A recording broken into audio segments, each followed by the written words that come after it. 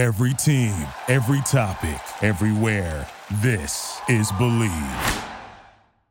I'm for sure watching because I need to see an angsty Alexander Skarsgård try to woo Keira Knightley. I'm sold. I'm watching it. Done and done. Done and done.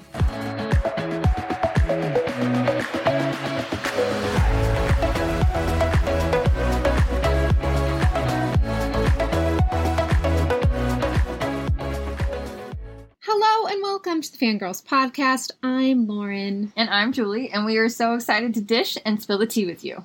This week we are discussing how we are currently surviving Droughtlander. As many of you Outlander fans know, Droughtlander is the space of time when Outlander is not on the air. Us Outlander fans tend to err on the side of the dramatic, mostly because we all think that Jamie is really our boyfriend. So when your fictional boyfriend is out of town, you may have to find a handful of fictional side pieces. So today we are talking about all the shows that got us through Droughtlander, starting with The Crown. And oh my gosh, guys, we have so much exciting news to tell you about The Crown. Yes. So season 5, hopefully, tentatively, is scheduled to start filming in July of 2021.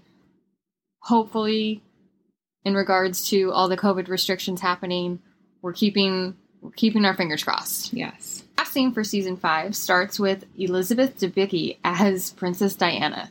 She is stunning. I cannot wait to see her take on this season for Diana. What else has she been in? Guardians of the Galaxy. Oh, who was she? She was a villain. A villain. Okay. Interesting. And what else was she in? Oh, she was also a villain in Man from U.N.C.L.E. Okay. So I wonder if they're typecasting a villainous type actress for this role. That's an interesting take. Okay, what else we got? The actress who will be playing Princess Margaret is Leslie Manville. Dominic West will be playing Prince Charles. Interesting. That's going to be good. Yeah. I cannot wait for that. He brings a lot of intensity to every character I've seen him play. He does. A lot of intensity. This is the season that Princess Diana dies. Yeah. So we're going to see a lot of intense scenes, I'm sure. And the newest queen for this season. Get ready, folks. Drumroll. Oh my gosh. Ready for it? Imelda Staunton will be playing your queen. Typecasting kind of in the villainous role. Okay, so Harry Potter fans know this actress as Dolores Umbridge. Yes.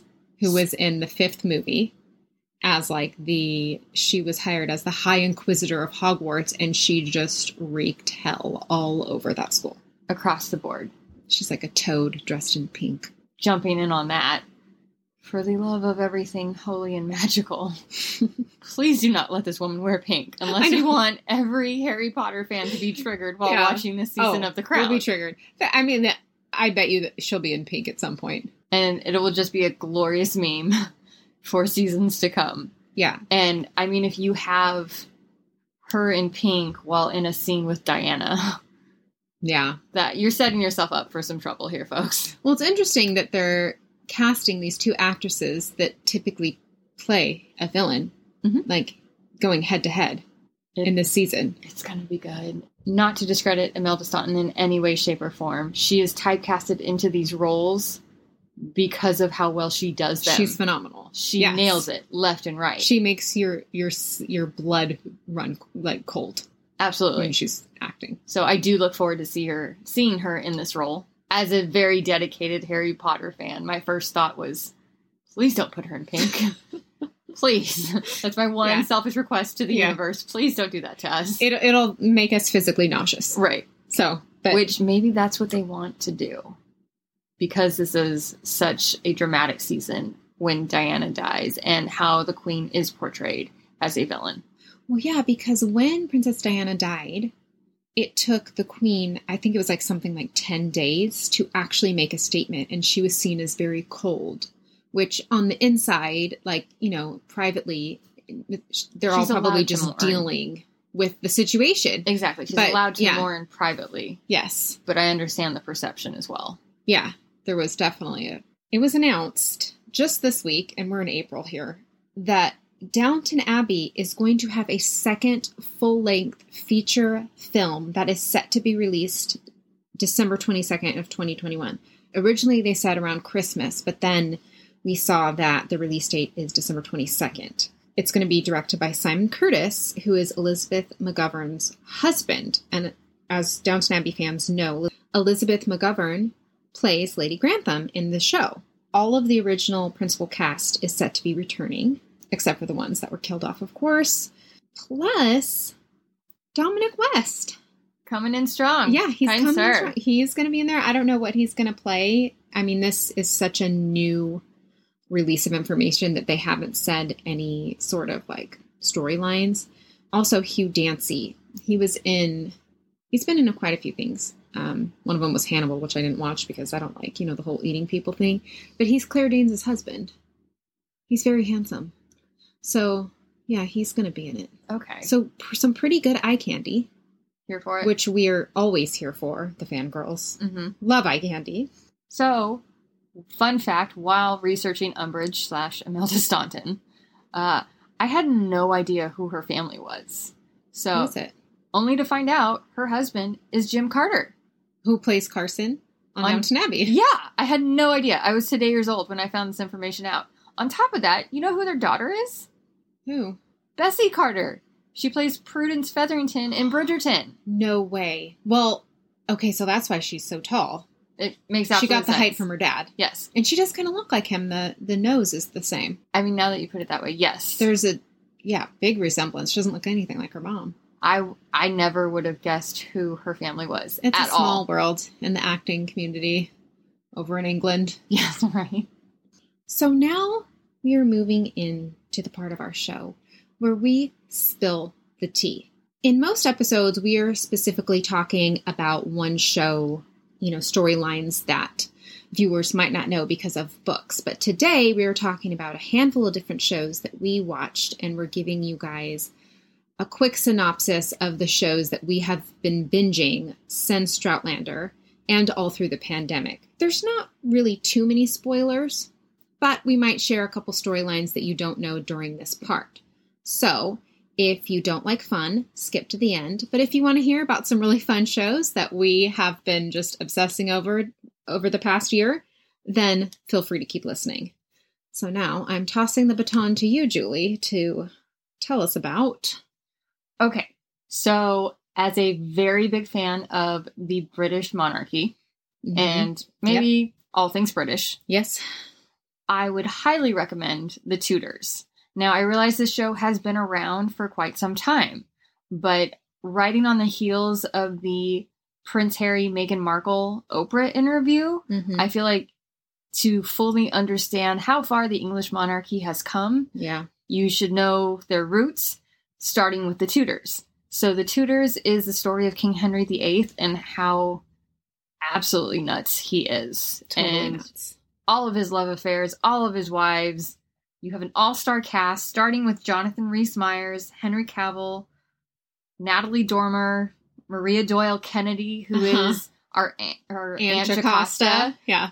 I highly recommend it. You even have Joss Stone in this show. She is? Yes. I've seen every episode. What is she in? She's one of his wives. Yeah, no, she's definitely one of his wives. But again, it's an all-star cast. Again, there's nothing that makes you appreciate today's monarchy more than that monarchy. Mm-hmm. She's just absolutely nuts. Temper all over the place. But they made him really hot. So you're like, I forgive you because you're so good in bed and you look really great. So, and to that extent, I will say Jonathan Rhys-Meyers will always be my King Henry VIII, hands down. Yeah. No one can top that. Yeah. I mean, I haven't seen Wolf Hall with Damian Lewis, and he was King Henry VIII as well. And he's very attractive. But yes, he does Jonathan a good job at it. So, to be honest, I saw this show when I was in my mid-20s. And I was super late to the game with this show. It actually made me fall in love with historical time periods in general, which made me research historical everything when it comes to shows now. Following The Tudors, I highly recommend the show Reign. Now, Reign is a CW show. It's on Netflix currently, and it follows the story of Mary, Queen of Scots. Mm-hmm. You have a very healthy understanding of why there was so much tension between the British and the Scotts Yeah. because of this show. Great cast. You have Adelaide Kane, Megan Follows, Craig Parker, and Toby Regbo. The thing that I think made me fall for this show, the modern classical music. In the first episode, you will see modern classical music of lords, royals. Oh, you know what? It's interesting is as you were talking about the show, and I've seen a few episodes of it, it kind of has that Gossip Girl feel, which so does Bridgerton. Yes. And perhaps maybe the music is that common element or whatever. I think it's like the icing on the cake. Yeah. It just ties everything in so well. And you have the stunning costumes, great storyline. There's 4 seasons, similar to The Tudors. So you guys have plenty of time. Yeah, very bingeable. To finish off our English monarchy storytelling here, we have The Crown. And unless you've been under a rock, I highly recommend you watch this show. It's on Netflix. There's currently 4 seasons. You have an all-star cast. Do yourself a solid and watch the show.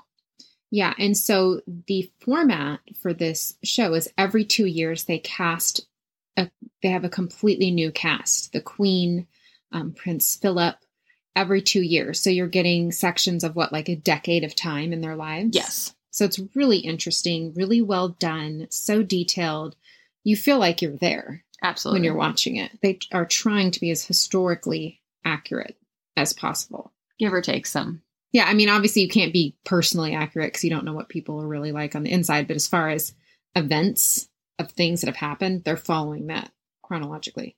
So that leads us to what I have binged during this time. Okay, so in October of 2020 on Netflix, Emily in Paris premiered. This stars Lily Collins, stars as Emily Cooper, who is an American who works for an advertising agency in Chicago and then is sent to Paris to work with a very elite and kind of snobbish advertising agency called Savoir in Paris. You see her kind of, storm onto the scene with her very crude American optimism. And she doesn't speak any French because her boss was actually supposed to go for her, who spoke fluent French, but then finds out she's pregnant and can't go.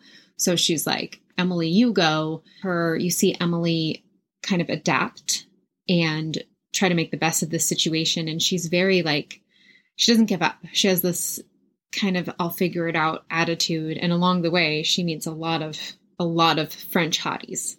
And one of them, who is her neighbor in her apartment building, his name in the show is Gabrielle, who's played by Lucas Bravo. And he's so good looking. He's so cute. And they develop a friendship, but they kind of can't stay away from each other. And then, he's dating someone, but she keeps accidentally kissing him, which is great because who doesn't want to accidentally kiss the French guy that lives a floor below you in Paris? I mean, come on. Good argument. And he's a chef, so he cooks too. But it's Sign me up. It's just, this show is an escapism show. It's cheesy, but kind of unapologetically so. It's not American cheese. It's more like Gouda, something that's a little more rich, but it's definitely cheesy. It's very true to that romantic comedy-esque feeling that kind of gives us that jolly, go lightly, sense of romance that romantic comedies offer. Very much had a Nancy Meyers feel to it. And Nancy Meyers has written Father of the Bride, The Holiday, some of your classic favorite romantic comedies, and it kind of gives you that feeling. So Darren Star actually produced this, and he produced the show Younger, which has that very catchy, fashionable, sort of fun, sexy vibe. And it's super fun. So season 2 was officially confirmed on November 11th, 2020. They are set to begin filming in May of 2021. So by the time you guys hear this episode, filming will be well underway because we are recording this at the end of April. On to the next show. In January of 2021, Miss Scarlet and the Duke premiered on Prime Video as a masterpiece classic show. Okay, so this is a 6-part mystery miniseries. It is so good and very fast-paced. It follows the story of Eliza Scarlet, who's played by Kate Phillips. She was in Peaky Blinders and a few other things. So she's facing poverty when her father suddenly dies. And this is taking place in the late 1800s. So unless you've got a husband, you don't have a way to have money because you're not really allowed to have a job. So she picks up where her father left off. He's a detective, so she keeps her business going.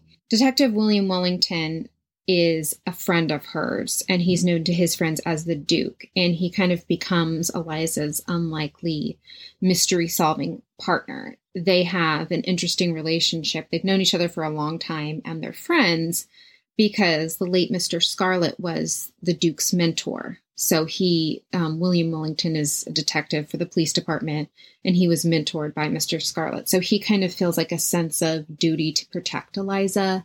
She kind of doesn't take no for an answer. She's like, I'm going to be a detective. I don't care if I'm a woman. And he keeps getting annoyed with her because she keeps putting herself in really dangerous situations, but he still kind of lets her be her. She's very unflappable, and she's plays such a strong female character and yet is still so feminine. And I love that this show is kind of celebrating that women can be both. We can be business women, we can be unflappable, but we can also be feminine and want romance. William and Eliza, they have such good chemistry, and there's like a budding romance there, but kind of like we're annoyed with each other, but I think we're falling in love. It's just super fun. Very apropos. Yeah, it's really fun. Renewal for season 2 was announced on March 30th of 2021, and the pandemic delayed season 2 because it originally aired in the UK in March of 2020. There's been a little bit of space and time yet. Nothing has been announced as far as dates for filming or season 2. It's a must see. It kind of has like a Sherlock Holmes vibe to it with great sexual tension. So sign me up. Yeah, for sure. Okay. And so that brings me to Merlin. I've kind of found Merlin out of desperation to fill my time. I was like, during the pandemic, I'm like, I will watch everything on Netflix. I'm watching, Tiger King. I'm watching everything. Like there was nothing that I would not watch. So that brought me to Merlin because we like historical fiction type of shows. Mm-hmm. So this show aired from 2008 to 2012 and has 5 seasons. It's extremely bingeable, and it's like a great filler show. So this rendition of the well-known medieval lore follows a young Merlin and his friendship with a young Prince Arthur before he becomes king. In this show, magic is outlawed, so Merlin has to hide his abilities. Merlin and Arthur have a great friendship. At first, they don't really like each other at all, but they become like the truest of friends. They're a great odd couple.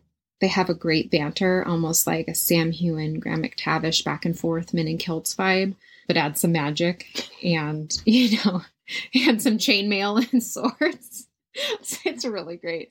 And Merlin's always saving the day, but he gets no thanks because he has to hide the magic he used to save the day. Colin Morgan, who plays Merlin, has won a lot of awards for this role. Bradley James, who plays Arthur, I don't know if he's won anything, but he's definitely some eye candy.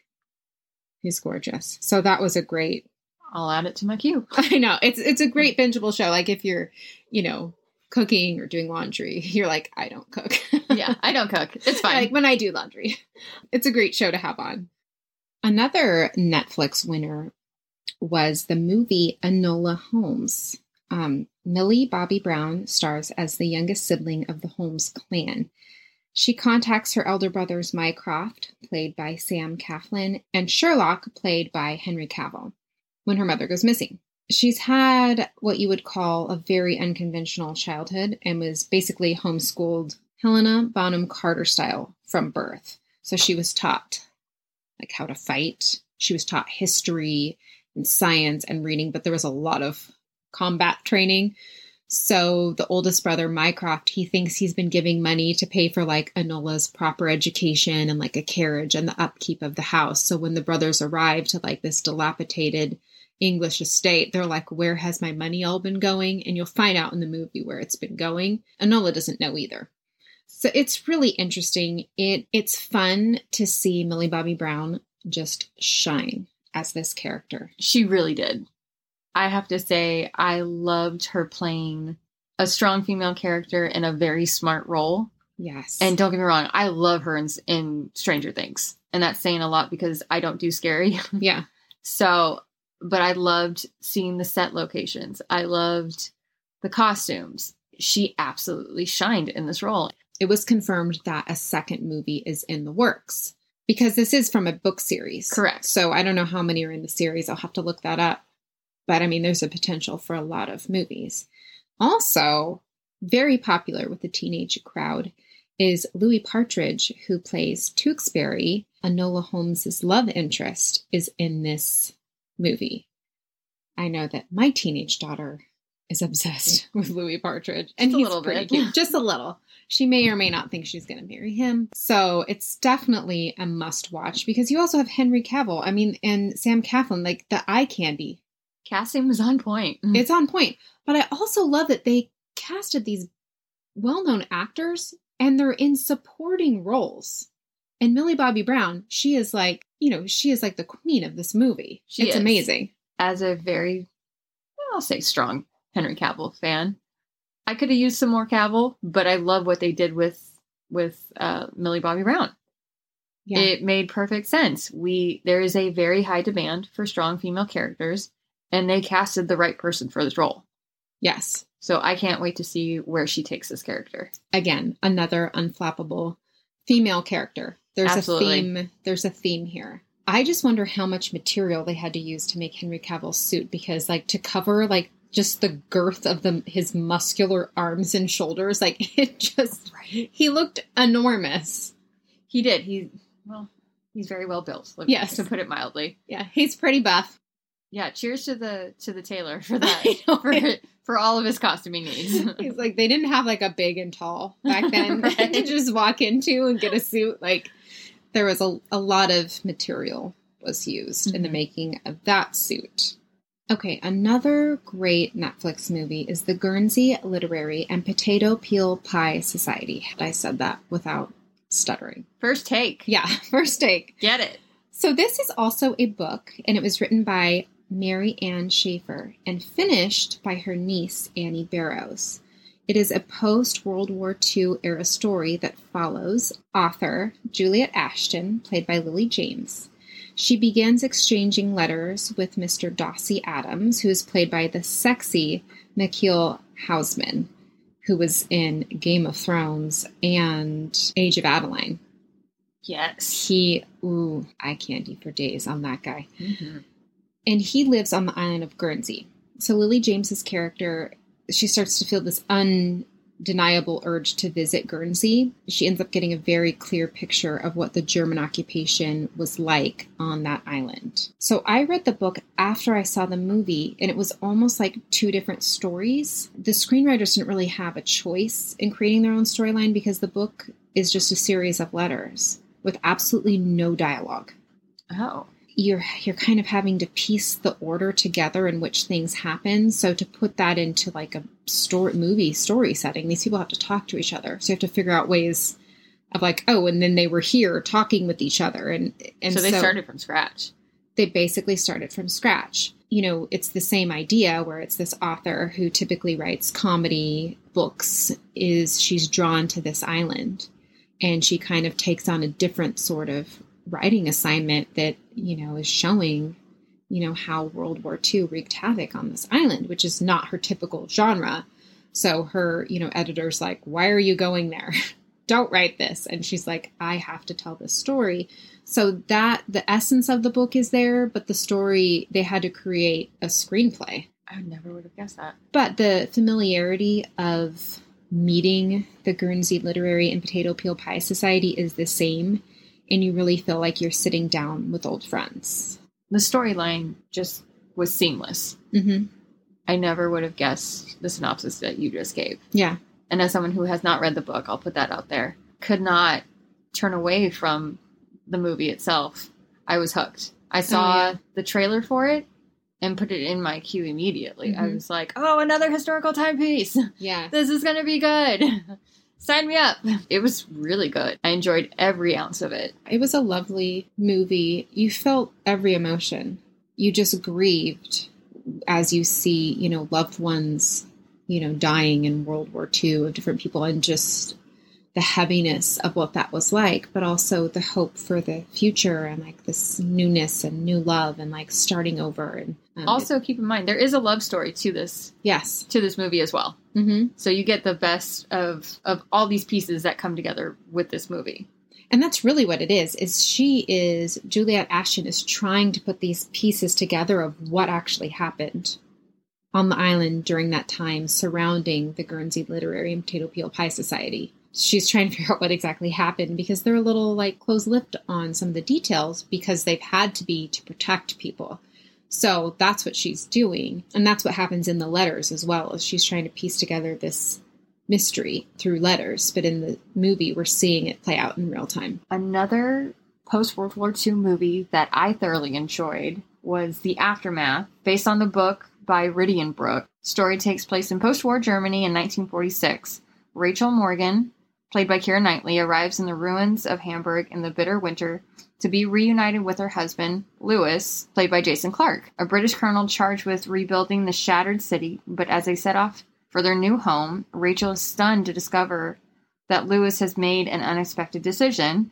They will be sharing the grand house with its previous owners, a German widower, played by Alexander Skarsgård, and his troubled daughter. In this charged atmosphere, enmity and grief. So, Alexander Skarsgård owns this house. Keira Knightley moves in with her husband. I mean, I don't know who Jason Clarke is, but I know that Alexander Skarsgård is hot, so obviously she's going to go for that. Am I right? Yes, but because he's German, she's scared out of her mind. Interesting. So she's just like, so we're moving into this house with this German homeowner / architect. Who may kill us. Like, why are we doing this? Please explain. Yeah. And he explains how he befriended this architect, how they're just going to share their home is upstairs. We're not going to be anywhere near them. It's totally fine. And Jason Clarke's character has to go away for an extended period of time and that's where you see the story pick up. Interesting. So what else has Jason Clarke been in? Because I can't picture him. So he was in Zero Dark 30 along with Catherine the Great. Okay. So to sum up The Aftermath, you have a great cast, stunning costumes, and an absolutely wild ending. This movie is so severely underrated. I highly recommend it to anyone and everyone. Okay. I'm for sure watching because I need to see an angsty Alexander Skarsgård try to woo Keira Knightley. I'm sold. I'm watching it. Done and done. Done and done. Now it is time for the Fangirl Spotlight of the Week. This week's Fangirl Spotlight of the Week goes out to Matthew B. Roberts and his phenomenal post-production team. Outlander Stars has their official Outlander podcast, and in this week's episode of their podcast, they go into amazing detail and answer all of your burning questions as to why Droughtlander takes as long as it does. Guys, hear me out. You guys have to go and check out this episode of the official Outlander podcast. Every burning question answered in the history of Droughtlander. Everything makes so much sense. Do yourself a solid and check it out. Be sure to subscribe to our podcast to hear all our latest episodes and join our community group on Facebook at the Fangirls Podcast. See you next time.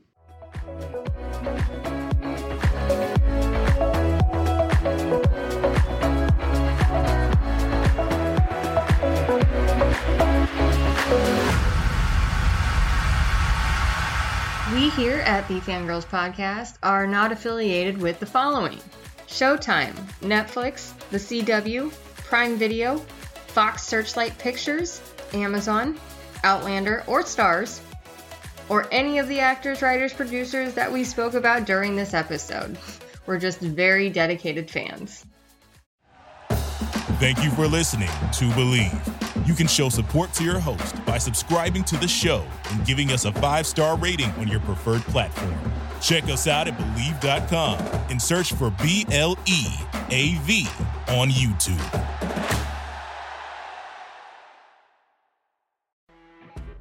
You know when you're listening to a true crime story that has an unbelievable plot twist that makes you stop in your tracks? That's what our podcast, People Are the Worst, brings you with each episode. I'm Rachel.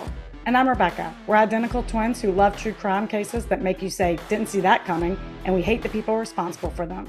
Listen to People Are the Worst now on Apple, Spotify, or wherever you get your podcasts.